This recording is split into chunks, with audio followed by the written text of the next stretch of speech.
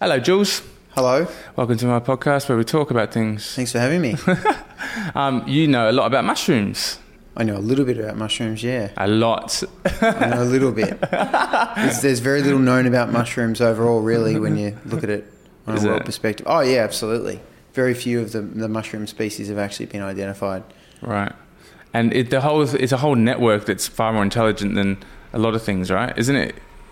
Is it Paul Stamets that I listened to on Joe Rogan talking about it? Is he the guy? Yeah, absolutely. He's kind of like one of the granddaddies of the mushroom, or the mycology world, as we sort of call it in proper terms. Right, mycology. Yeah. And it's all this... How would you explain it to a dummy like me? Well, it just sort of, you immediately go into like hippiedom when you talk about this, but there is a science behind it. But essentially the only thing that can actually survive re-entry into an atmosphere of a planet is a mushroom spore.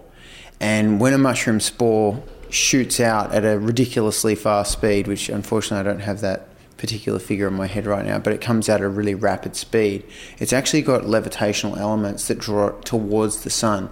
So it's naturally trying to actually populate the planet that it's on, right? Obviously, let's just stick to Earth for the moment, but also it's trying to actually reach the upper atmosphere and ultimately the vacuum of space. The reason being that it actually reacts with the sun and forms like a metallic sort of shell, similar to what we would consider a UFO or whatever. What the hell? And yeah. I know. Is that simple? Right. But once it's in that sort of encased metallic shell, it can then survive for literally billions of years. And so until it finds a new terraform, a new planet that's basically in its primordial stages, that's when it will actually inhabit that planet and actually build sort of the neural network of that planet. Or a really easy way to sort of understand it, if you're like, what the hell's a neural network? Right? Is think about it like the internet. So the internet that we have is kind of like a network of systems that kind of interconnect in ways that are quite complicated and in similarly way. The mycelium, which is really what the primary aspect of... Mushrooms are really just a fruiting body, but we just sort of call them mushrooms because it's just easier. Right. But, you know, there's different kind of aspects of the mushroom, but the primary aspect is the mycelium. And to give you an idea, there's actually a mycelium of a honey mushroom, which is interestingly enough edible, and it's transforming an entire ecosystem on like a geological level. So it's taking it from, say, an environment where it is now and turning it into a completely different system. So new animals and plants and everything can occupy that ecosystem. But it's currently the largest organism on the planet. And I don't have the figures in my head right now. But yeah, ultimately it's enormous, right? So but that's just one singular organism. But the mycelium basically is what allows trees to communicate so that they can exchange information about minerals in soils, about weather conditions, and so they can adjust based on that. So it's almost like a communicating system and a delivery of nutrients. And that's when you start to get into the medicinal mushrooms, the mycelium that's occupying certain trees, because primarily the medicinal mushrooms are these tree-based mushrooms. So that mycelium is kind of interweaving, right, and having a partnership with that tree. Chaga, for example, is a birch tree, right, primarily, and birch is a medicinal tree regardless. So you're kind of you're putting these two different aspects together to make something that's, better than as a singular, as it were. It's incredible. So it's almost like the glue between, or the communicative tool between different organisms or living things. Yeah, it is. It's think of it more as like the I'm just trying to think of like the word for it. It's like the infrastructure or the scaffolding. That's the word I'm looking for. It's like the scaffolding of a planet. So when it's in its formation, it needs the scaffolding to be put in place so that it can ultimately feed the ecosystem. Without the mycelium, everything goes. It's crazy. So it's almost like the spirit world of communication between... Yeah, look, I mean, on certain aspects it definitely is. On other aspects it's really just the infrastructure and the physicality of it. But it's funny, I just to bring this up, like, because it's weird how, like, especially in Australia, we have such a mycophobia, which basically means fear of mushrooms. we actually visited this, like, there's like a site I know where, because I go out wild hunting as well, and there was this shaggy mane or Judge's wig. I can't actually remember its binomial right now, but anyway, it produced idiotic amounts last year. But we went to it this year, and the guy runs out and goes, "Oh, I wouldn't touch those mushrooms if I were you." I'm like, "Oh, why?" He goes, "I poisoned them." I'm like, "Why? It's not even on your property." But like, he literally had decimated this thing because it's this attempt by man to try and subjugate something that's infinitely more powerful. And that doesn't mean that you can't take out like a mycelium. You can, right? But on a larger scale, it's very difficult to do that. You know, and obviously there are certain ones that are more virulent than others. Some mushrooms pop up for a day and then they're gone. Right? In the meantime, they live the rest of their life on a subterranean level. That's what you're saying. So the main part of a mushroom is like the fruit of the organism. You're saying, so it's like... Well, no, the opposite of that. No, the mushroom is the fruit. So if you imagine, you know, when you're out in the bush or... And you've got like an old tree and you maybe kick it or something and you see that kind of white filament sort of material. That fibre. No, it's not fibre, it's mycelium. Right? Or but it's stringy, white stringy. It's kind of stringy. Yeah, exactly. And so if you look at, say, well, if you've ever had like your own mushroom growing kit and you disturb that soil, it will have that similar white filament, because what needs to happen is that growing medium, whatever that medium is, needs to be overtaken by the mycelium in order to sort of gain mass control. And it depends on the mushroom as to you know, how quickly it can do that and how efficiently it can do that. So obviously you've got more successful species than others. It's a bit like a networking cable. Yeah. If you want to look at it like that, I mean, literally, the easiest way to understand it is the internet. But I didn't want to just outwardly say that simply because the internet is kind of like an artificial reality or an artificial intelligence, whereas the mycelium is an organic reality or an organic intelligence. So I sort of refer to it as the AI and the OI. Yeah, that's an interesting way to put it. Yeah. So you think it's like, where does the information get held though? Like if on the internet the information gets held in servers on computers, I guess, and then it travels down wires and spread around to your computer. But where does the information get held within the mycelium network? I mean, look, I'd like to pretend and make up an answer, but I do have a sort of a kind of answer. See, the funny thing about, I suppose, the hubris or arrogance of humanity is that we see the computers that we build as being vastly more complicated and intelligent and powerful than our own brain. So to look at the human brain, for example, which interestingly enough has a very similar kind of networking to mycelium. Mycelium is actually really similar to us, because when we think about it from the perspective that we've sort of birthed out of this planet, right, there's going to be similarities. Right? Otherwise, how are you going to stack things together so that they actually functionally work? It's just obviously we're more separate from that reality because we've created our own, you know, version of a jungle, I guess. But if you look at a human brain, I can't remember the figures exactly, but I think it was like Australia-wide 40-story level computers of today. That's what you would need to get anywhere near close to the memory capacity and the ability of the human brain. So, in order to answer your question, I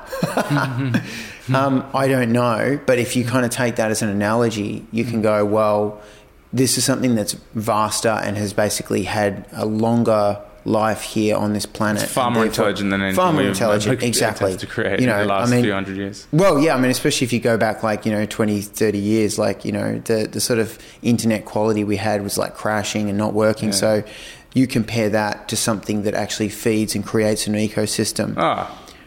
It's infinitely more intelligent. Like, it's an ancient technology, you'd almost say, because it's like the technology that we've made with these computers and whatnot. That's such a modern, brand new technology compared to how long this technology is. Yeah, absolutely. Yeah. It's madness. It's madness. And no wonder we don't understand an ounce of it, because it's...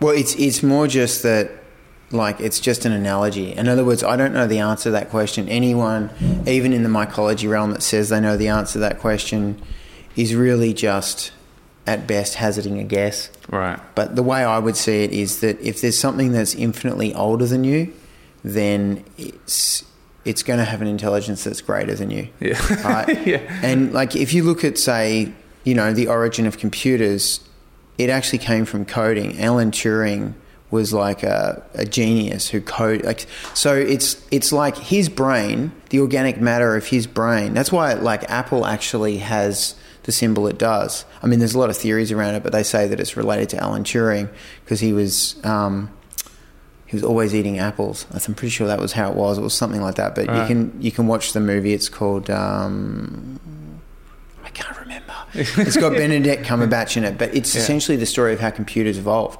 Wow. They basically broke the codes of the Nazis so that they could figure out on a daily basis, even if they were changing the codes, right, to be able to read messages, and it was a huge turning point in the war. But that is still very, very basic when you look at it in relationship to the rest of the planet and what's made possible by mushrooms or by mycelium.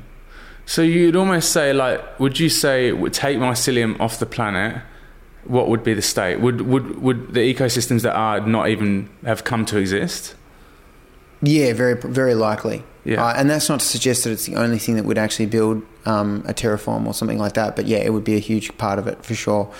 One thing we don't really realise about mushrooms, because again, especially in a culture like this today where, you know, a farmer sprays a mycelial ring that's like probably no more than, I don't know, a couple of square metres. Not very good with the square metre thing. It's probably smaller than I think. Probably, you know, like not a particularly large amount of space, and he feels that that's going to infiltrate and undermine his lifestyle. It kind of shows how much we not only don't understand it, but actually either avoid or fear it. But I've got photos on my phone of various places where mushrooms are actually coming up through concrete, and mycelium can actually dissolve concrete. Mycelium has been found on, like, in outer space. It's been found like almost anywhere you can imagine. There's some that are weaker than others, you know, like what we take for granted is the button mushroom that you can just go and buy, Agaricus bisporus. That took an enormous amount of effort to actually figure out how to cultivate it. And there's a reason why certain mushrooms are just not available. I won't go into that because that's a bit complicated, but there's certain ones that you can only get in the wild.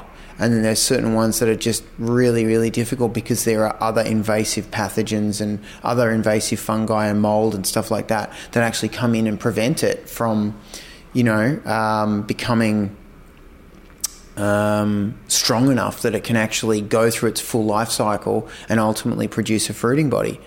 But yeah, I mean, in a nutshell, getting back to the original question, we don't know. We just have to assume that something that has the intelligence to create entire ecosystems that we can't do at all, like we can just barely grow plants. You know, even in our very Newtonian concept of gardens, it's just a controlled sort of environment, and we're still battling against like pests and you know, different, again, molds and things like that actually attack our garden, and we've got to like oftentimes use chemicals to actually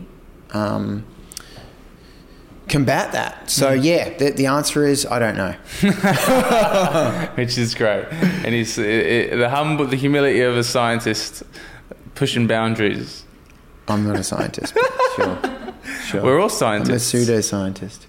Well, anyone that researches shit, I call it scientist. Sure, okay. Yeah, fair enough. So what about that? When you say when it spores, it goes at a super speed.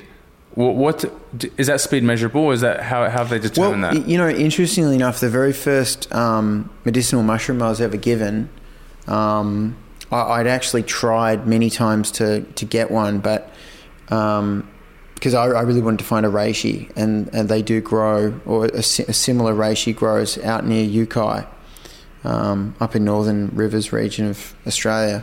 And I was staying in my friend's place on the beach at Byron, and these two people, I think I'd just met, at least one of them, just walked in and they said, we were in the forest and we saw this mist like, suddenly just out of nowhere, and we realised that it had come from a mushroom. It's a very rare event to witness. Although weirdly enough, like yesterday, I've got this like block sitting on my kitchen bench with like a whole bunch of shiitake on it, and I suspect that there was spores being put out, because I'm like, what's that? Because when the sun hits certain things, you see dust. This didn't look like dust. It looks like spore particles, because it was almost like wave formations or clouds. So, but I mean, that's different to actually when a mushroom actually drops its load. It's quite intense. And so some of it will go down, some of it will spread out horizontally, but a lot of it's like going to go upward. And what does it look like a water or a mist? Or? Well, I mean, like, I can only speak for what I saw yesterday, but they just said that it was like kind of an explosion of almost like smoke. But anyway, they tore this mushroom off and gave it off to me. So the very first mushroom I was ever given, back in, I'm going to say 2010, 9?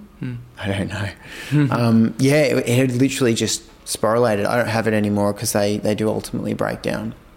And then so when they hit the atmosphere, they have a shell around them, or like that?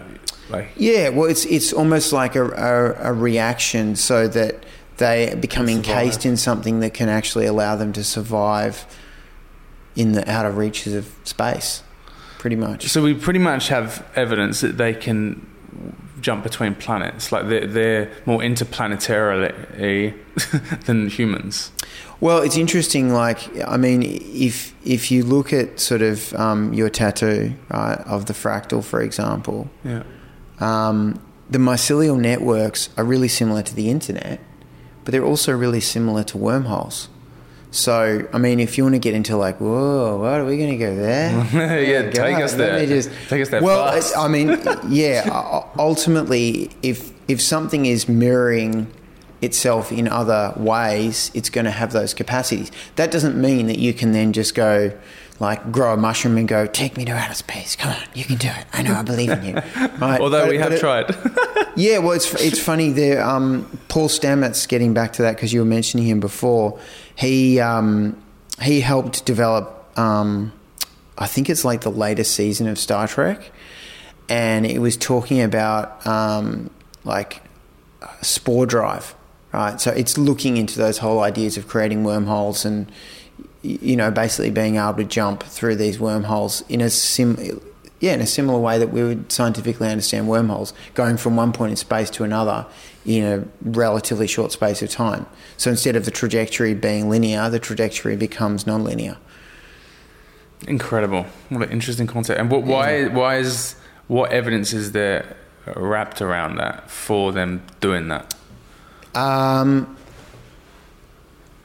To be fair, I don't know the ins and outs of it, but it weirdly mimics something that I've sort of been working on.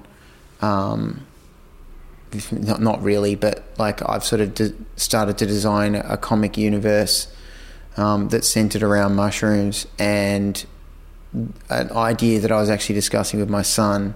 I think he was the one who brought it up. Like, what if you could use like the mycelium to sort of jump from one point in time to another? And I was like, yeah, that's awesome. Mm-hmm. I think a lot of things come through intuition. So, I mean, I can't quantify that at all, but Paul is a scientist, so there's obviously at least some sort of scientific or theoretical backup that comes with that.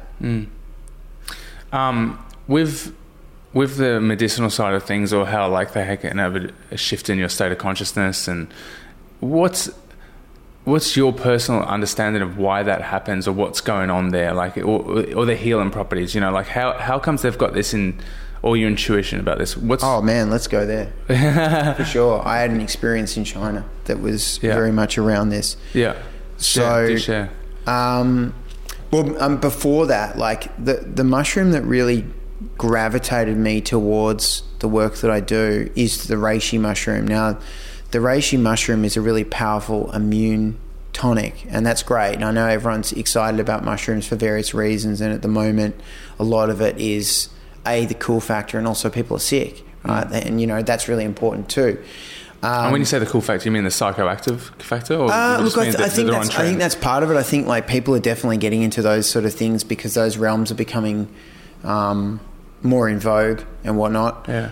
But for whatever reasons, well, you know what? Actually, like, that's a good point. It's a bit of a question mark. What is the reason that mushrooms are suddenly becoming popular? Because when I was a kid, if you were like, "Yeah, I want to become a mycologist," it'd be like, "That's great." Yeah. In fact, I even remember because my auntie was a botanist, and like I do have a lineage of scientists in my family.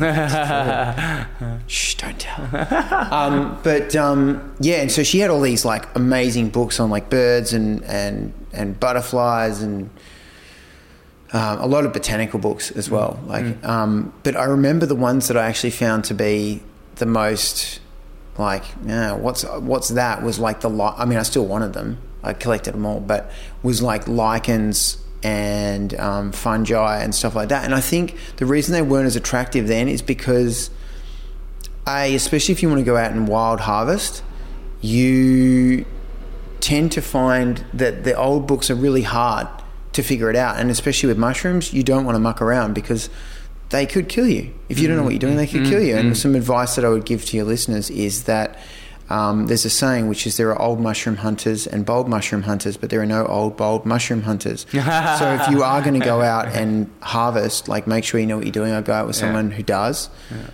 Pray that they know what they're doing. Sorry, I just realised I've gone so far off. Can you bring me back? I'm in the far out reaches of space. My brain's designed to go off track as well, so we might be stuck. Mycological nebula. You're talking about your personal healing experience. Oh, yeah, that's right. So with reishi, one of the big problems we have on this planet is anxiety and stress. And I mean, especially when you look at it from the perspective, I mean, like literally outside here, there's like all this hubbub going on. There's like building going on. And it seems to be something that sort of impinges on our mental state. I live in the country and that's still stressful enough. Like doing the things that I do, that's still stressful enough. So any way that we can lower that stress, I think, is really important. Now, with reishi, right, or Lingzi, right, which is its proper Chinese name, it was highly, highly regarded. It was also, along with things like lion's mane and cordyceps, considered a capital offence to possess. This is only a few thousand years ago, because one thing we forget is that the Chinese and the Asiatic regions of the world, but particularly the Chinese, they're like the mushroom masters. They've been doing this for thousands of years, and trial and error as well, right? So it's I guess so, but I think the veil was thinner, so I think we were probably a little bit more connected as well. But I mean, having just returned from China, like, up in the north, you just see mushroom farms everywhere, and you see mushroom iconography everywhere. Like, really? Parks have giant mushrooms in it. There's reishi carved everywhere. They really regard these herbs, along with a few other ones like ginseng, as sacred. And they depict some of their deities with reishi and certain other tonic herbs that are relevant. But reishi just seems to come up again and again and again and again. And so it's known as the spirit mushroom, that it can actually transform you over time. There's various herbalists who have talked about, wanting to take essentially some muggles or whatever and, take them out in the bush or whatever and just feed them reishi and watch them change, right? Because it's one of those things that starts to shift your spirit. What's a muddle? Oh, okay. Muggle, remember like Harry Potter? Oh, right. Yeah. Sorry, I didn't mean to say that. Oh, like a mudblood. Yeah, that's right. No, Harry was a mudblood. Oh, so a muggle that was the whole point. That Harry was a mudblood. That's right. Yeah. I've read the books and I've already forgotten them. Nice. Sorry. That's awesome. Yeah, and so it's a spirit mushroom, but like if you want to get into the science of it as to why that is the case, it's a cardiotonic, so it calms the heart. It allows you to go into a greater state of peace. If you find it difficult to rest down in the evening, you can have reishi and it will calm you down. If you in the morning find yourself like facing a really stressful day, you can take it and instead of it making you sleep, it'll just give you this calm, even energy. Right. So that was one of the things that really got me into mushrooms in terms of the ones that excited me. Interestingly enough, it was chaga that got me into it at first, but that was way back when we couldn't really access really good mushrooms. So the reishi I was getting in the early days was grown on grain. So, and I can go into that a little bit, but I wanted to tell you about what happened in China. So I was mostly excited about chaga because that was the highest quality one that I was getting, whereas the reishi I was getting, it was like, had no efficacy. So I'm like reading all this stuff about it, but it's not really doing what it does. But once I started getting my hands on the extracts, I was like, oh, that's what it does. But one thing that happened in China is when I was at the lion's mane farm, because lion's mane's a really big mushroom at the moment, and like everyone's really into it. I think that's because of people like Joe Rogan and Tim Ferriss and Onnit and all those sort of people who are like, I guess, in that sort of get shit done mentality. But what I didn't realize about lion's mane until I got there, because I could actually feel it activating my pineal. I could feel my pineal pulsing because I'm like literally surrounded by like thousands and thousands of lion's mane. It was crazy. Oh, so in the wild, not no, not in the wild. No, they're like they're farm. Yeah, it's like a wild cultivated. So they use basically like these wood chips that mimic like their natural environment. It's not sustainable.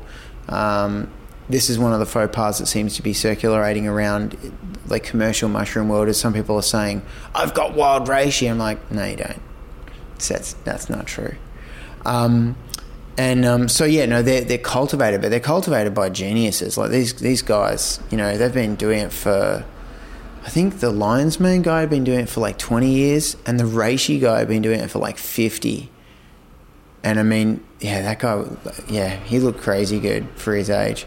But anyway, when I was sort of around the lion's mane, I could feel it really activating my pineal. Like me and Dan, my business partner, we'd gotten burnt a few days before on Tianqi, which is like Heavenly Lake, bordering North Korea and China. It's like a sacred place and whatever. Beautiful. And we went up to the top of this platform and got absolutely roasted. So my brain felt pretty fried. So by the time we got to the lion's mane farm, I was like, oh man, I hope I can, you know, perform or whatever. But just being around them, it activated something that was really significant. And I realised that it had this Shen quality. Now, just to break that down, Shen is also something that's significant to reishi. So Shen means spirit, basically. So you've got three treasures in Chinese tonic herbalism, which is Jing, Qi, and Shen. Now, Jing is your original core essence. I can go into this more if you want, but I just want to break this down. Yeah. Qi is sort of like that everyday use of that energy, or the activation of that energy, and that's sort of centered around your stomach and spleen. And then Shen is what you're ultimately trying to achieve, which is this spirit energy, and that's why reishi just goes straight to the heart. Right, and it starts to cultivate that spirit energy. But one thing I didn't realise about lion's mane is that it also has that.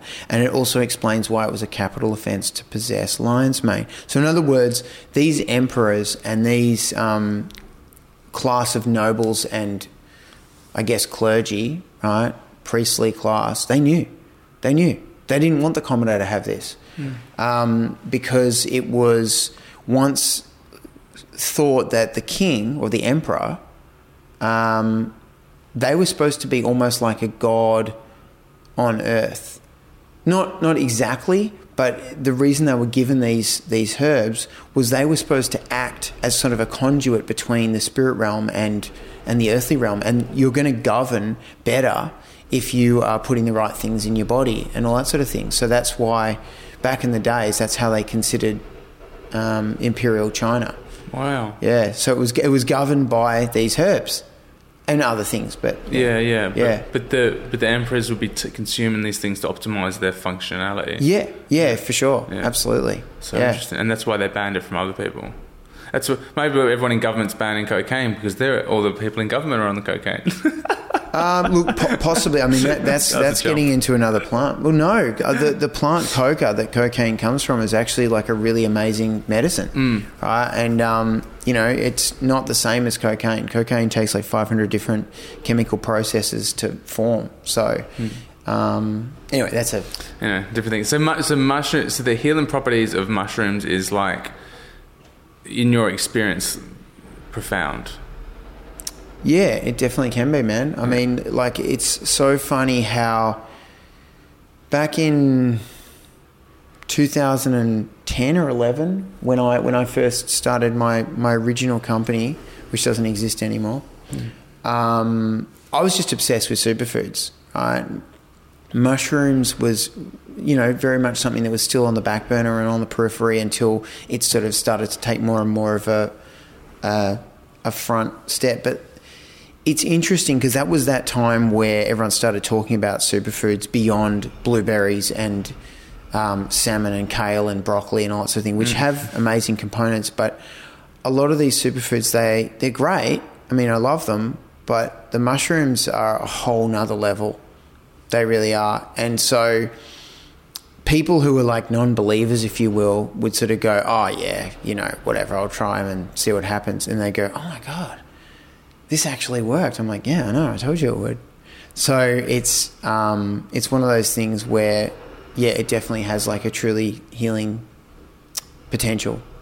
And it kind of makes sense given its function in nature, how it creates homeostasis, I guess, or like, I don't know if that's the right word in this circumstance, but like it creates wellness for an ecosystem, or wellness for plants to communicate and look after each other, or sense each other out. So if we're having it, it's going to be doing something of those lines with us. Yeah. See, now you're opening the proper can of worms. Absolutely. And I think homeostasis is the right term because it maintains the ecosystem 100%, and it does the same thing for you. So, for example,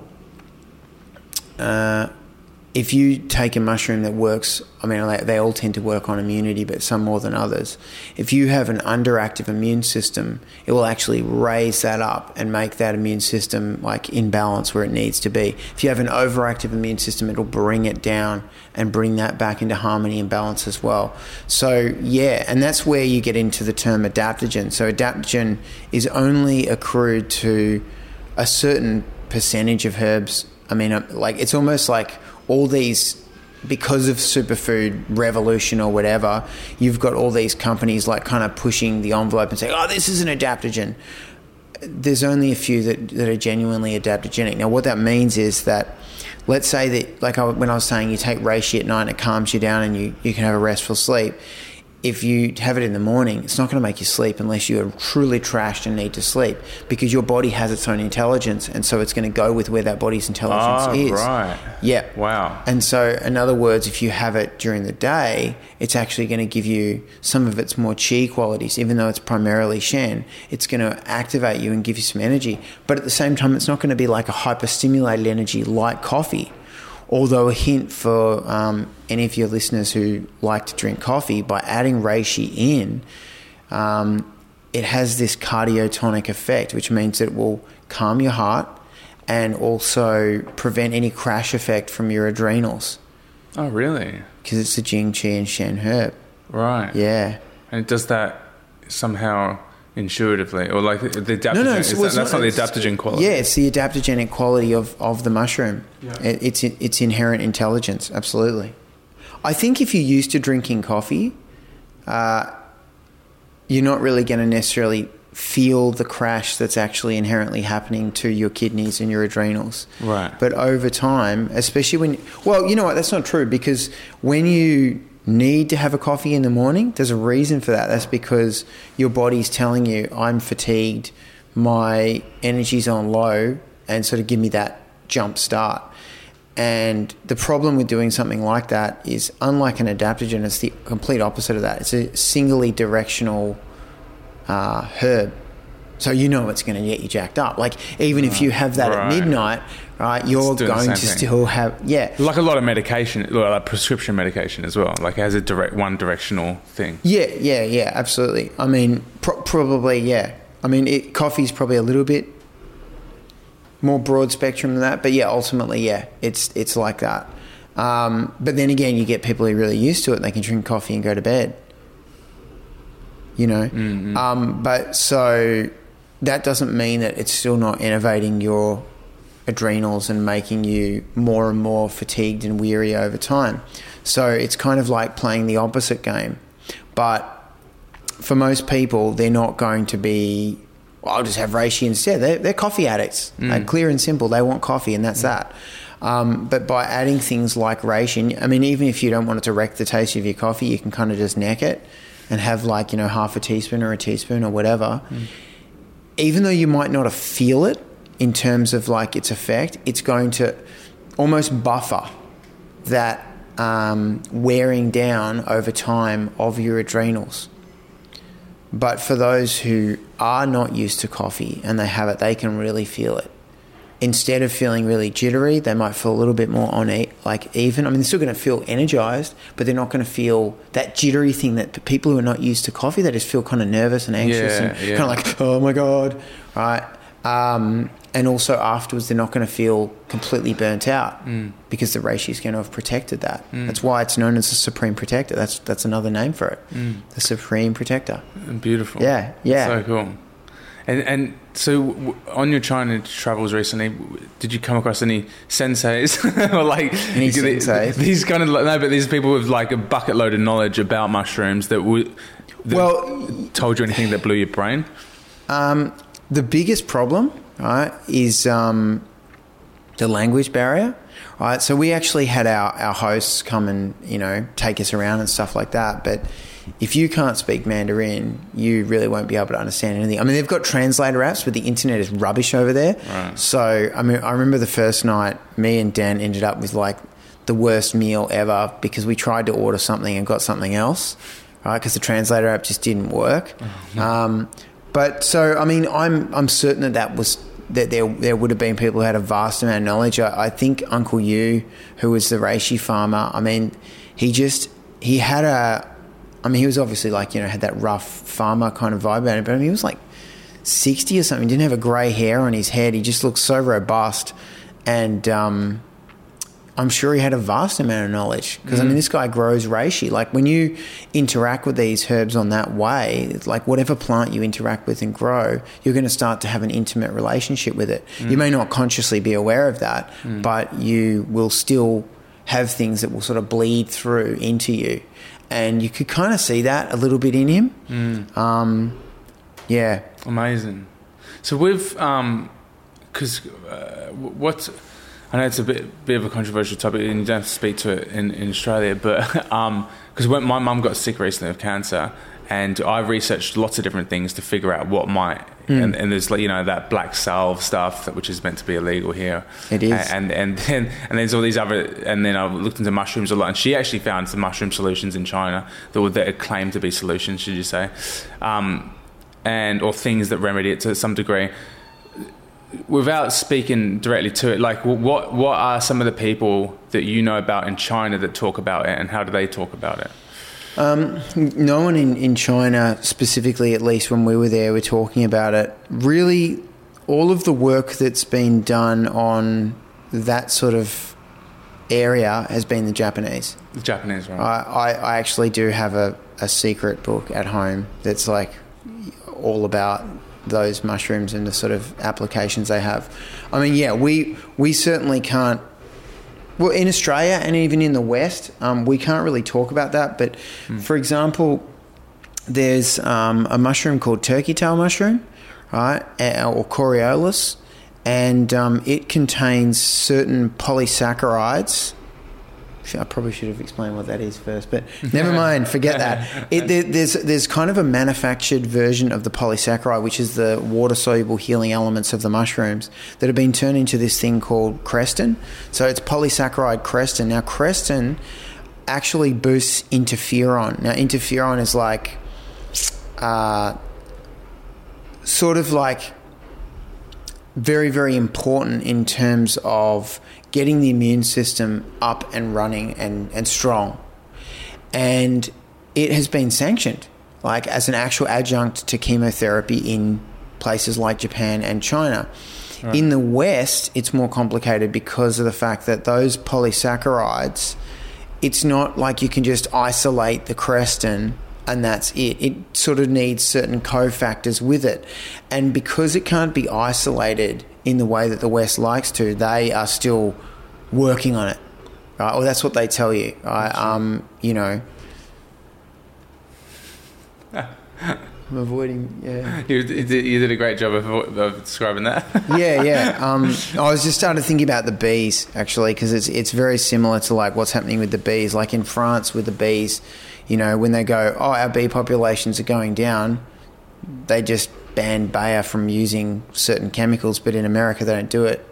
I think it's like one of these problems with the West where there's like a huge arrogance, and they won't work with something. I mean, look, who knows what the real reasons are, but unless they can identify on their terms, even if it's happening very successfully in places like Japan that really are the forefront of the scientific studies, you know, of medicinal mushrooms anyway. Right. But they won't kind of jump on board. But there's a few that have these qualities as well. So, but some of the most studied ones are like reishi, turkey tail, shiitake, miyatake. And they do help. And I mean, Paul Stamets has got a story where his mother, who had, I think, 3rd stage breast cancer, something like that, and he basically just started, you know, smashing her with these turkey tail capsules, because turkey tail has this really good ability to kind of prevent metastatic. I can't remember how to say that right now. Anyway, basically making the cancer or the tumour cell kind of overrun. It's amazing. It's amazing what's out there. It always blows me away, but also doesn't surprise me how sophisticated some plants are or organisms are in healing us or helping us. And seems such a disappointment in humans in the West. These people that are just blocking it. So, like, how could you be proud of your work if you're not really pioneering it in the best way possible? Like, that's what it's a shame. It's a shame, isn't it? Like, but it's great that there's parts of the world where they're really going full belt on it. So, like Japan, would you say in the world scale, they're the leaders? Yeah. Oh man, they've been doing like all of these things. Like Creston were sort of isolated in. I'd say it was. It was either like the early 80s or the late 70s and stuff like that. So they've been, you know, working on this sort of stuff for quite a while, you know. And do they, I suppose, I don't understand the science of it, but I imagine it has a different, like how is it different to most medicine that we use? Like is it harder to measure its effectiveness, or like what's scary about it? Are you talking about in terms of why the West doesn't embrace it? Yeah. I don't know. I mean, you could go down any route of saying that it's just ignorance to conspiracy. It's not really relevant, because ultimately, just because it's not sanctioned in your country and it's working in another country, to me it's really obvious. If it's working in another country, it's working in another country. But I think that, especially because the Chinese and the Japanese are more open to these things, you know, they're going to allow these things to play out much more. I mean, there's a thing called Fushen therapy, getting back to reishi, and it's designed to basically boost your immune system where it is so compromised that, like, you're potentially life-threateningly compromised. And reishi is like a significant herb that's used in Fushen therapy. So it's just known, right? And really it's boosting your immune system so that it can fight. This is one thing that people don't seem to understand, is like with herbs, it's not like this herb fixes your liver. It doesn't work, or this herb fixes your heart, or this herb fixes your stomach. It's not like that. It's more that it allows your body to do what it can naturally do. Yeah. It gives your body's ability to do its natural healing potential. That was what I was told, my understanding as well. But it raises your baseline immunity, so then your incredibly intelligent body can sort itself out. Yeah, you know, like it's almost like we're undervaluing how intelligent our body is and how much our body does want to survive by doing these like Band-Aid directional drugs that just don't seem as sophisticated as what mushrooms does. It seems medicinal mushrooms seem like they communicate, and it makes sense that they communicate with your organism like they communicate with between trees and the tree next door or whatever, you know. They seem to be able to have. That's why I'd love to be able to have like some kind of like obvious scientific graph of that so you can convince the West, where it's like, this is clearly, is there that stuff? Like, is there an obvious... Honestly, like, maybe I didn't explain it properly before, but it's more just that if something exists in isolation, like if Creston was just Creston and that's it, then it would be something that you could study and sanction very quickly. But the West, again, for whatever reason, and because that Creston is not just singly the Creston, it's like, actually a better example is vitamin C. So, you know when you go down to a pharmacy or a health food store and you buy like that powdered vitamin C, it's just vitamin C, it's just ascorbic acid. When you're sick, you can take that and it's going to make you feel better. But it's not the vitamin C your body really needs. And so if you have too much of it, you'll get the runs. And if you keep taking it, your body becomes sort of... It doesn't react as well as if it has those cofactors. So there's cofactors in vitamin C with the ascorbic acid, like bioflavonoids. And so, you know, when you get an orange and you basically peel an orange and it's got that white pith, that's got some of those bioflavonoids in it. So you need that, right, in order for that vitamin C to work. Right. And when you look at, say, a medicinal mushroom, it's got a whole range of things.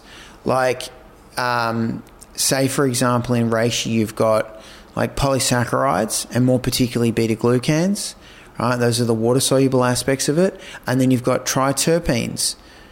And you've got a whole variety of different triterpenes that have different names, and they've been discovering those. But those things as a singularity don't necessarily work as well in conjunction with the other things.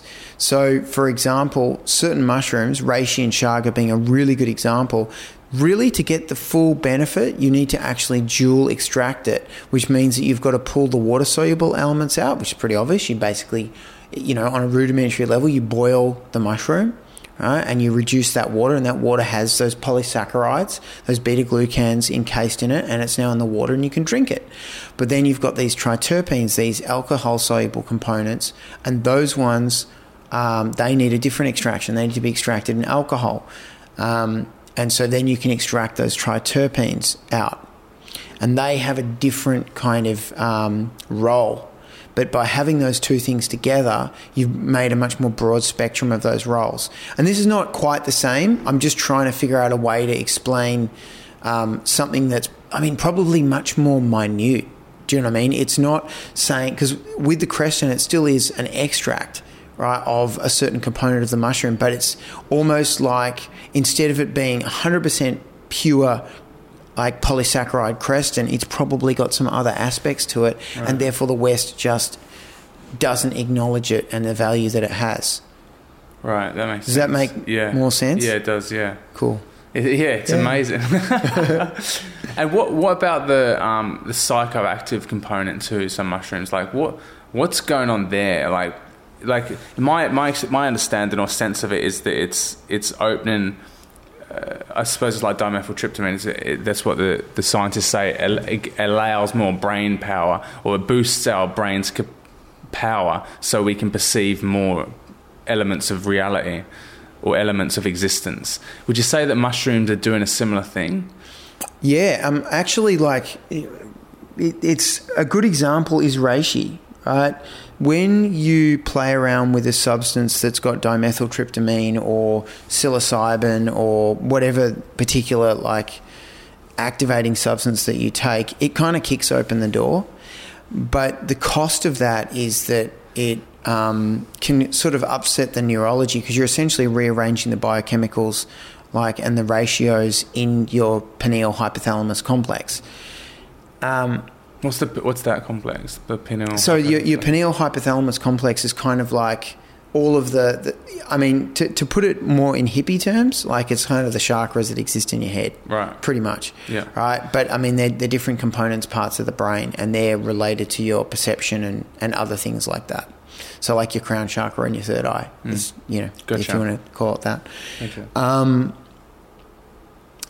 And that's fine if you want to do that. But like, I think one of the things that a lot of people who are getting into these things more now, they're doing it, but they're not backing it up with like practices like meditation, qigong, whatever it is that stabilizes that. Like when these things were traditionally consumed and worked with on a cultural level, they were at the end of a process where they might have fasted and meditated and done all of this building. So it's almost like you're building up something to break it down. Earning it and integrating it. Yeah, in essence.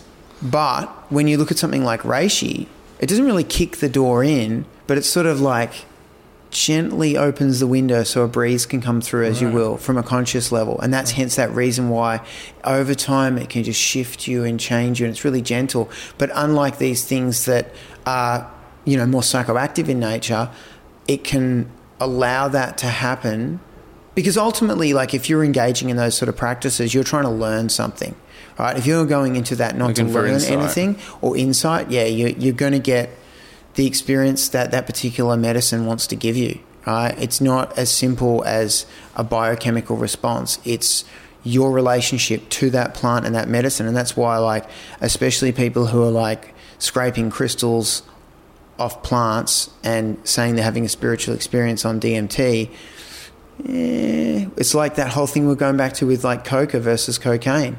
Coca is a gentle herb that's used by the natives like every day. They chew it every day, and it's got like antioxidants and it's got lung things like that. But cocaine obviously is a whole different spectrum.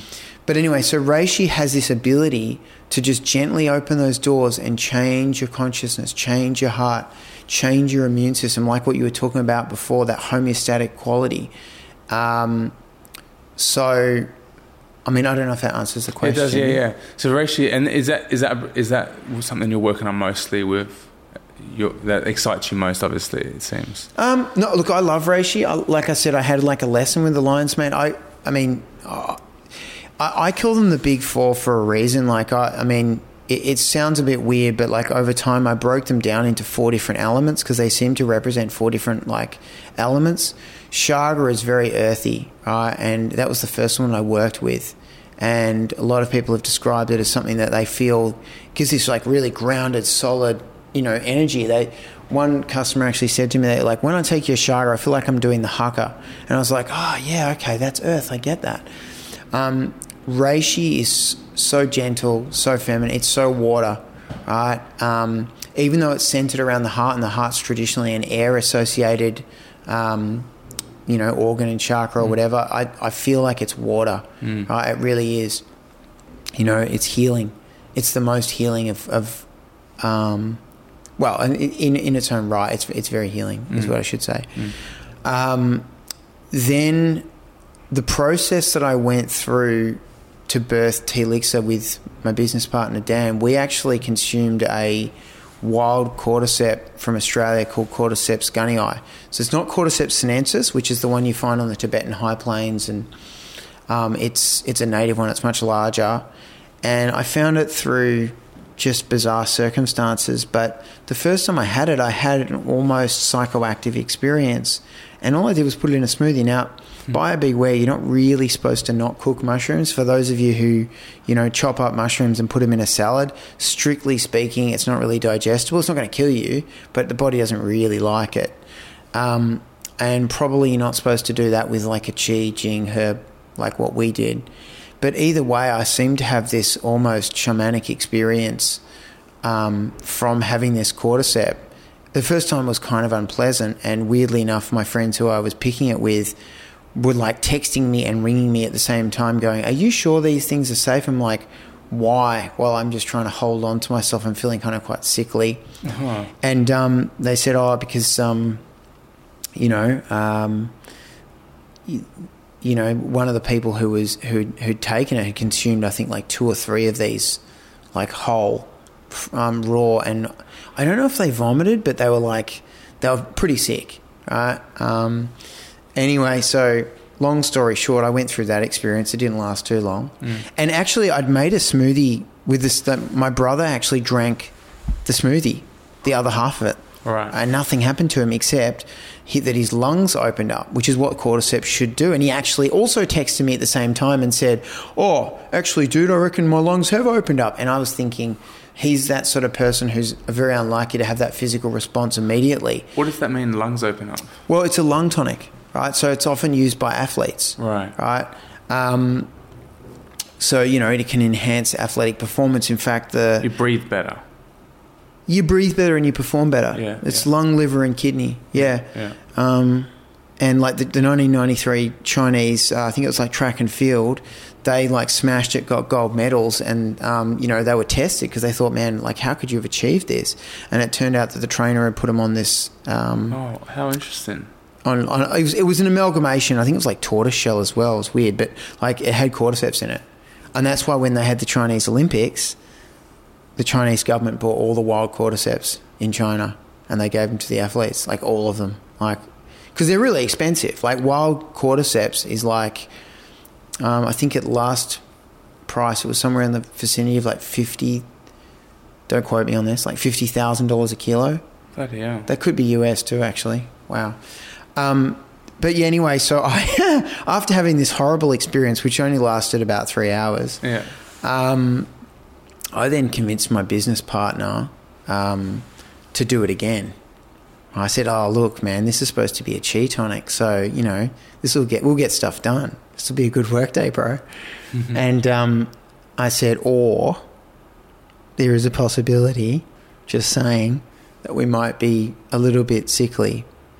But anyway, and so long story short, we drank the smoothie and ended up lying on the ground for about 9 hours with just enough energy to go and get firewood to keep the fire going. It was in the middle of winter.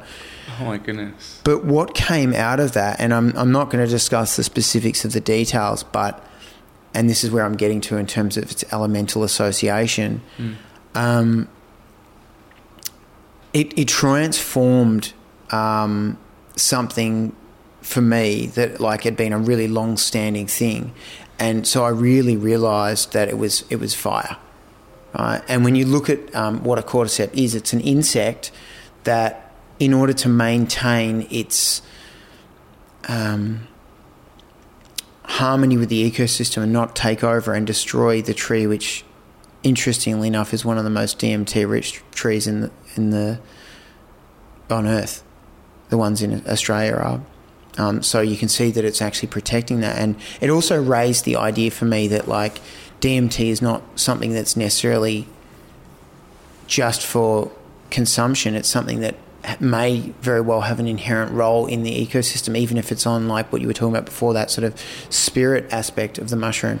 But anyway, so the mushroom will overtake these insects and essentially kill them from the inside out, and then out of their crown chakra or their head will pop this black club head mushroom, which is Jing. Now, the sort of thing that will take that kind of alchemical transformation to occur is fire. So something happened for me, and also Dan sort of disappeared for a few days, and I remember I was at market because I was still doing markets at the time, and he starts sending me pictures. "What do you think about this?" And I was like, "Oh man, that's amazing!" Like he actually sent me the very first Telixer. Actually, I think, have you got that bag? Chuck us that.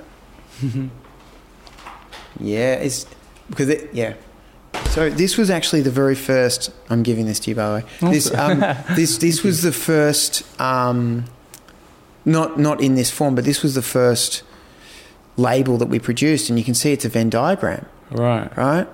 Which is, well, the Vesica Pisces, sorry. Right. So it's kind of like the masculine and the feminine marrying and meeting and all that sort of thing. Yeah. So, and I saw this, and it was way more psychoactive at the time. It had like this geometry behind it, etc.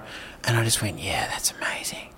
And that had all occurred the same night that I went through this specific process that I feel was as a result of consuming these cordyceps. Now, I actually met up with a mycologist. Well, he's not a mycologist really, but he's like a mushroom hunter. And he couldn't believe that the cordyceps had done this. So it's not yes, there's a certain aspect to if you consume something that's a stomach spleen tonic in its raw form, it might be a little bit aggressive, but it didn't explain what came out of it. So I really realised, and this was at the birth of T-Elixir, that it was fire. Right? I hadn't actually worked out the other one, so I probably should have said that one first. And then the last one I worked out was I was having a meeting with someone at some point, and they were talking about lion's mane, and I realised, it's around the brain, right? And the brain, the mind, is air, right? Because when we meditate, we're trying to maintain the stillness of that air. We think of air as wind. It's not, right?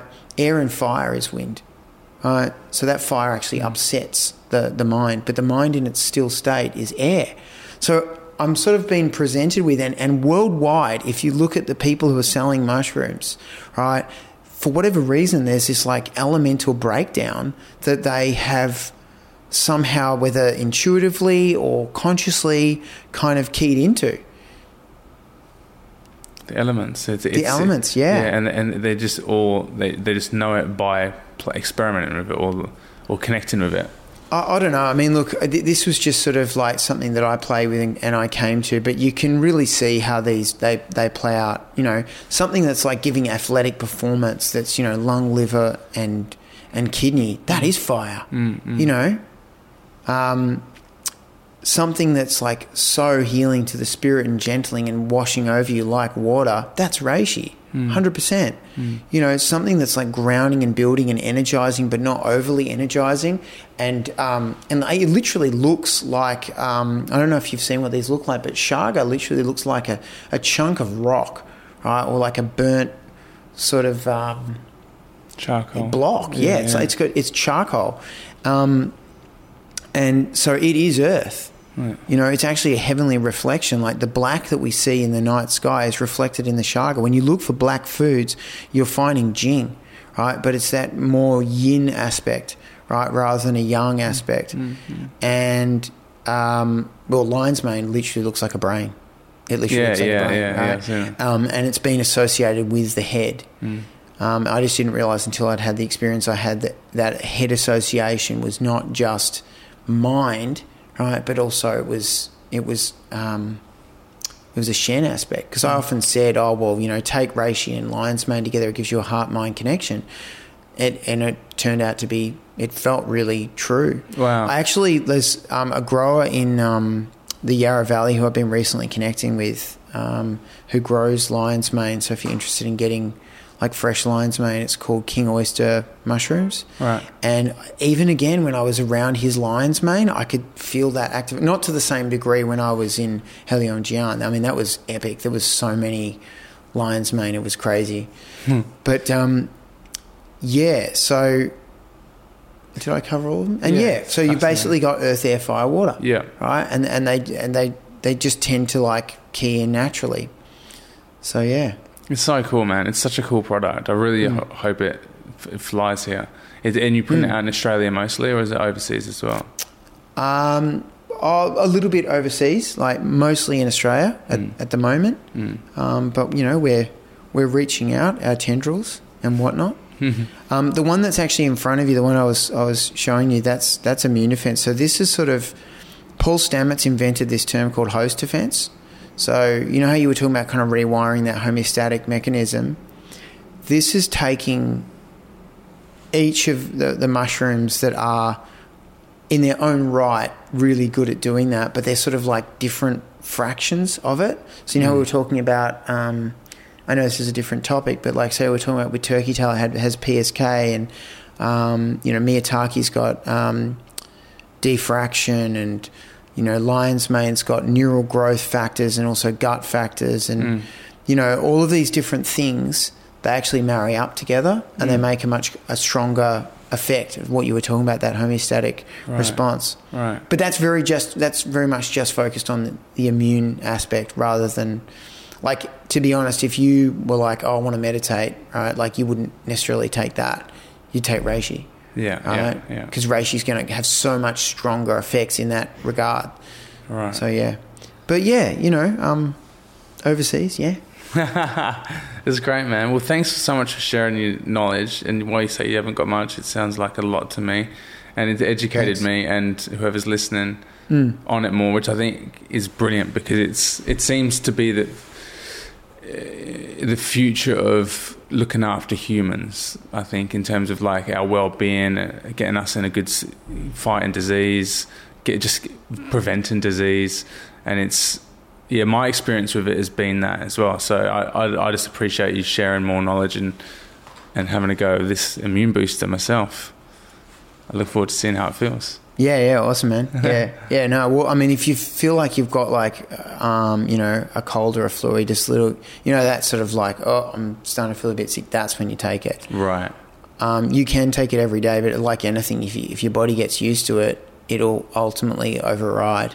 Right. So like one thing that I have tended to do with that is that I don't really consume it unless I'm feeling a little bit sick or I want to combat something specifically. That's good to know. And then it works. Right.